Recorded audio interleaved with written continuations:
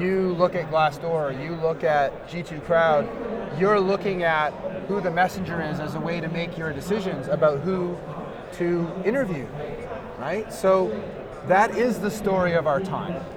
We have not applied for a single Best Place to Work award, not one. And the reason why is it's a sham. And I think that everyone sees through it. Okay, the way you win those awards is you fill out this huge long form, you coax your people to fill it out, and you strongly suggest to them that they fill it out in the right way. We don't do that, right? For us, Glassdoor is our arbiter. Welcome to 14 Minutes of SaaS, the show where you can listen to the stories and opinions of founders of the world's most remarkable SaaS scale-ups.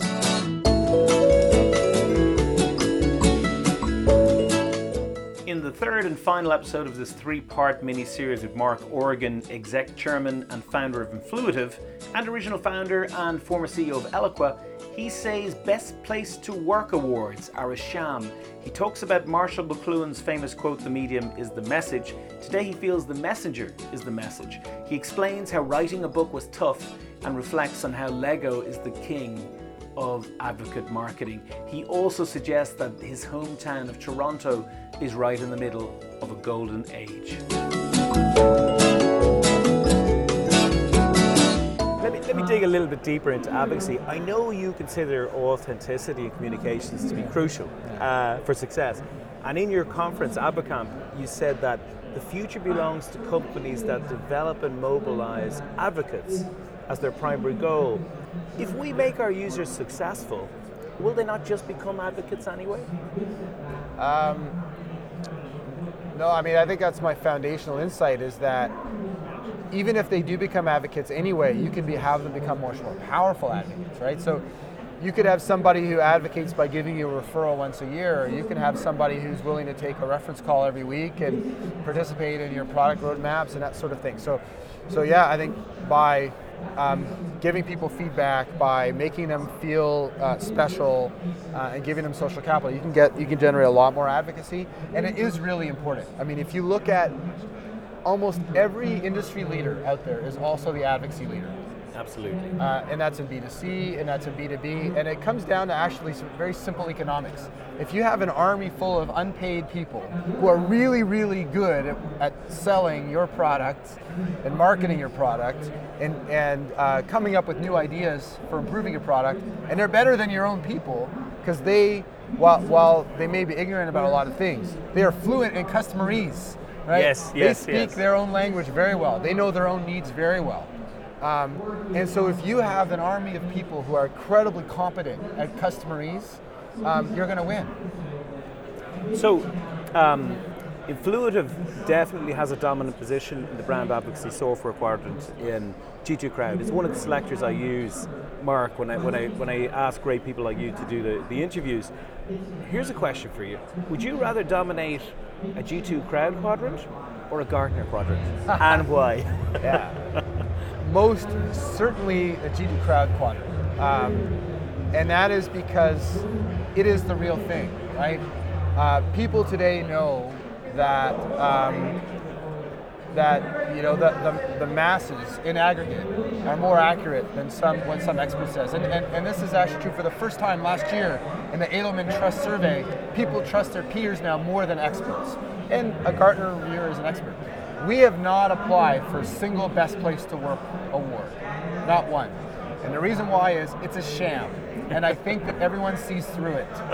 Okay, the way you win those awards is you fill out this huge long form, you coax your people to fill it out, and you strongly suggest to them that they fill it out in the right way. We don't do that, right? For us, Glassdoor is our arbiter.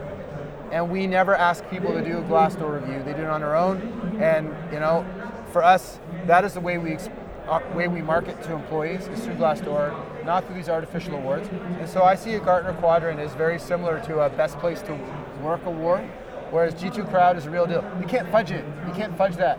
So you're preaching to the converted. I also use Glassdoor as one of the selectors. And when I look at G2 Crowd, Glassdoor, and all these things, I'm really looking at the company. The app, the platform, it's really, they just tell you where that company is likely to go in the next few years, I think. Yep. You wrote and published The Messenger is the Message. Yes. Tell me about that book. Sure. Well, it's about the messenger is the message, which is a bit of a takeoff from the phrase "the medium is the message" that was coined by Marshall McLuhan. And the idea is that the idea for McLuhan is actually the best way to understand the nature of a society is to understand the media that it uses. And he was active during the age of television, where these really smart marketers could almost literally program their audience, that were leaning back in their living rooms, and you could program people, with the right kind of advertisements. This is the age of the Mad Men, right? But today, the medium, is the messenger, right? Is that what you said? You look at Glassdoor, you look at G2 Crowd, you're looking at who the messenger is as a way to make your decisions about who to interview, right? So that is the story of our time.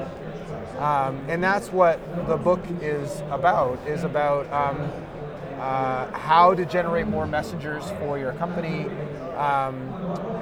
We really break it down and operationalize it so people can read the book, and whether they use our technology or not, even if they do something as simple as get their happy customers together with their prospects for a dinner a couple times a year, that's good. It's actually high ROI. Everyone should do that, by the way. Everybody who's listening to this should get their customers and prospects together for a dinner every now and again. It's very inexpensive, and Absolutely. You'll probably generate a 20 times return on investment if you do that. But that's what the book's about. There's lots of inspiring stories from iconic companies, but also companies you've never heard of that are winning because of their focus on delighting customers and mobilizing them as their way to go into market, and not drowning the world in ads and emails and their websites and whatnot. It's a much more human way to go to market. Absolutely. Was the process tough? The process of writing a book? Yes, it was very tough. I rewrote the book probably 4 or 5 times. What I was lucky is that I had a deadline that I had to hit.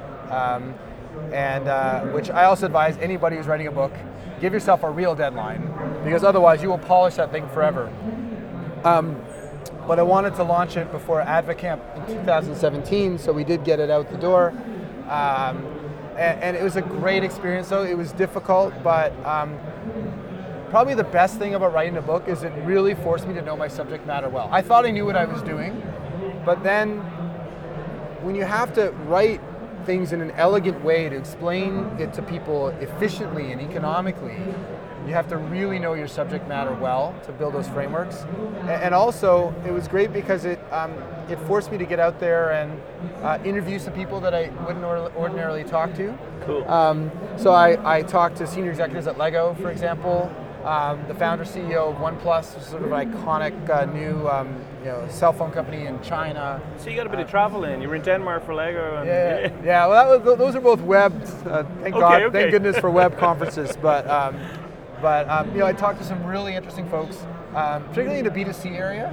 That normally my company focuses a lot on B2B, but for a lot of things, B2C leads by 4 or 5 years in marketing. Absolutely. So Lego has been so ahead of the curve Absolutely, with respect to advocate marketing.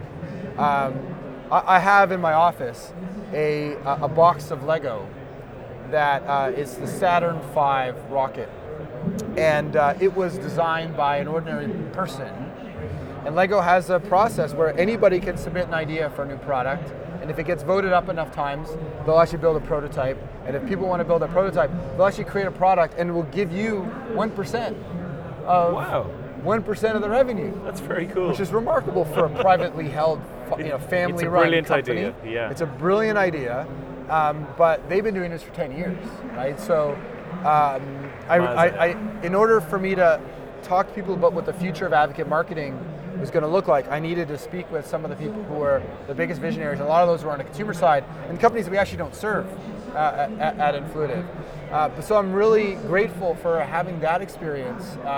And the tech world, probably most people in the tech world don't appreciate how brilliant some of the minds have to be to succeed in a consumer world that's existed for decades. True. That predates all of this. I totally agree, right? We're in many ways we're lucky in the SaaS space that, well, for a lot of us, we have a product. We actually have a product.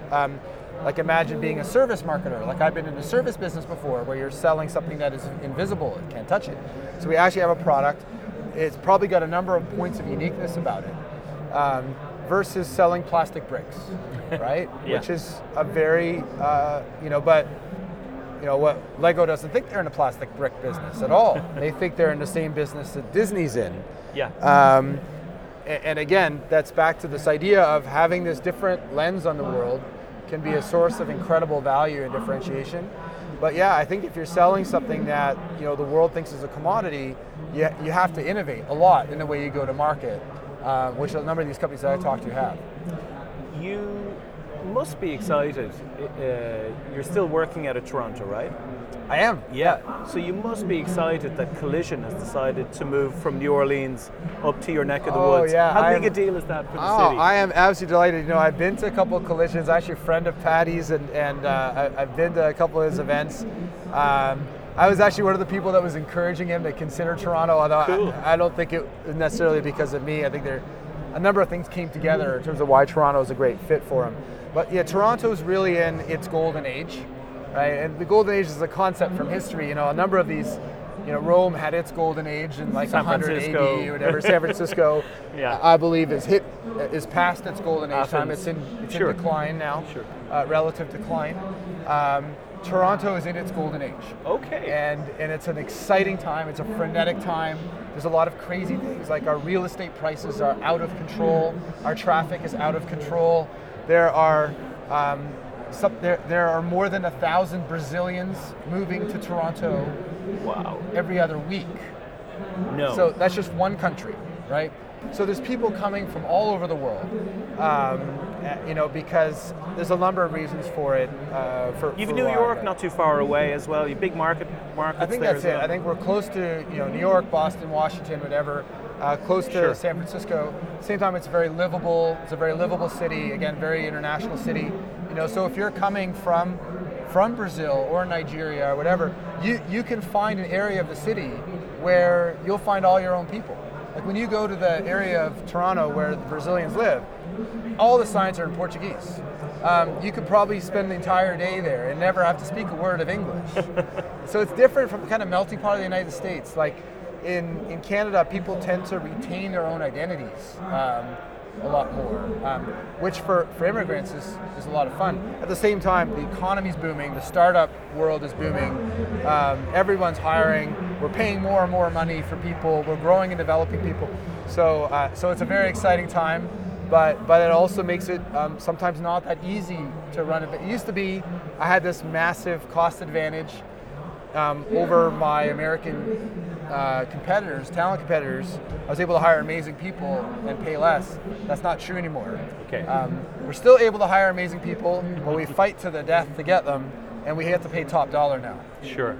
What are your one or two superpowers?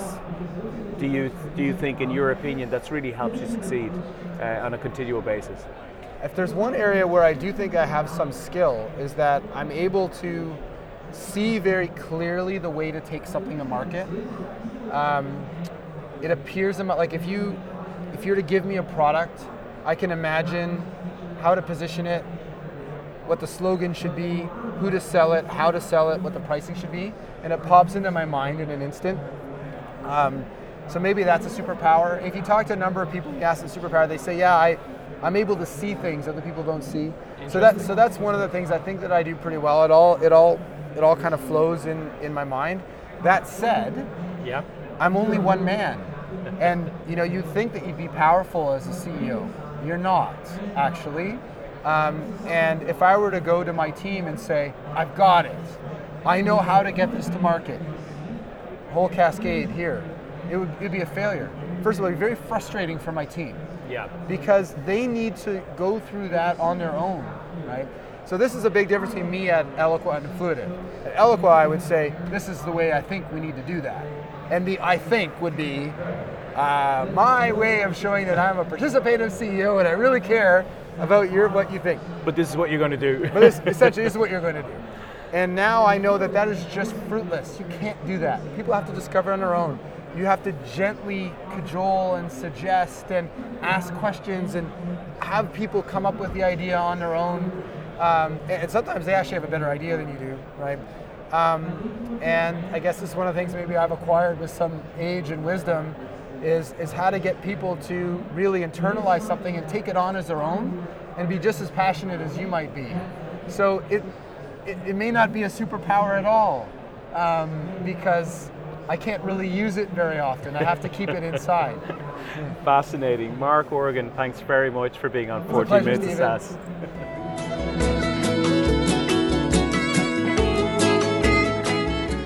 In the next episode, we remain in SaaS Talk Dublin, where we interviewed Patrick Campbell, SaaS pricing guru and CEO and founder of Profitwell.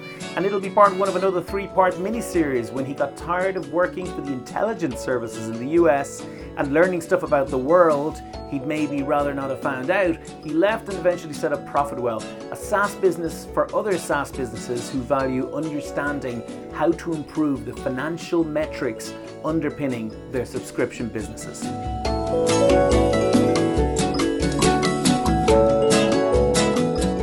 You've been listening to 14 Minutes of SaaS. Thanks to Mike Quill for his creativity and problem-solving skills, and to Ketsu for the music. This episode was brought to you by me, Stephen Cummins. If you enjoyed the podcast, please don't forget to share it with your network, subscribe to the series, and give the show a rating.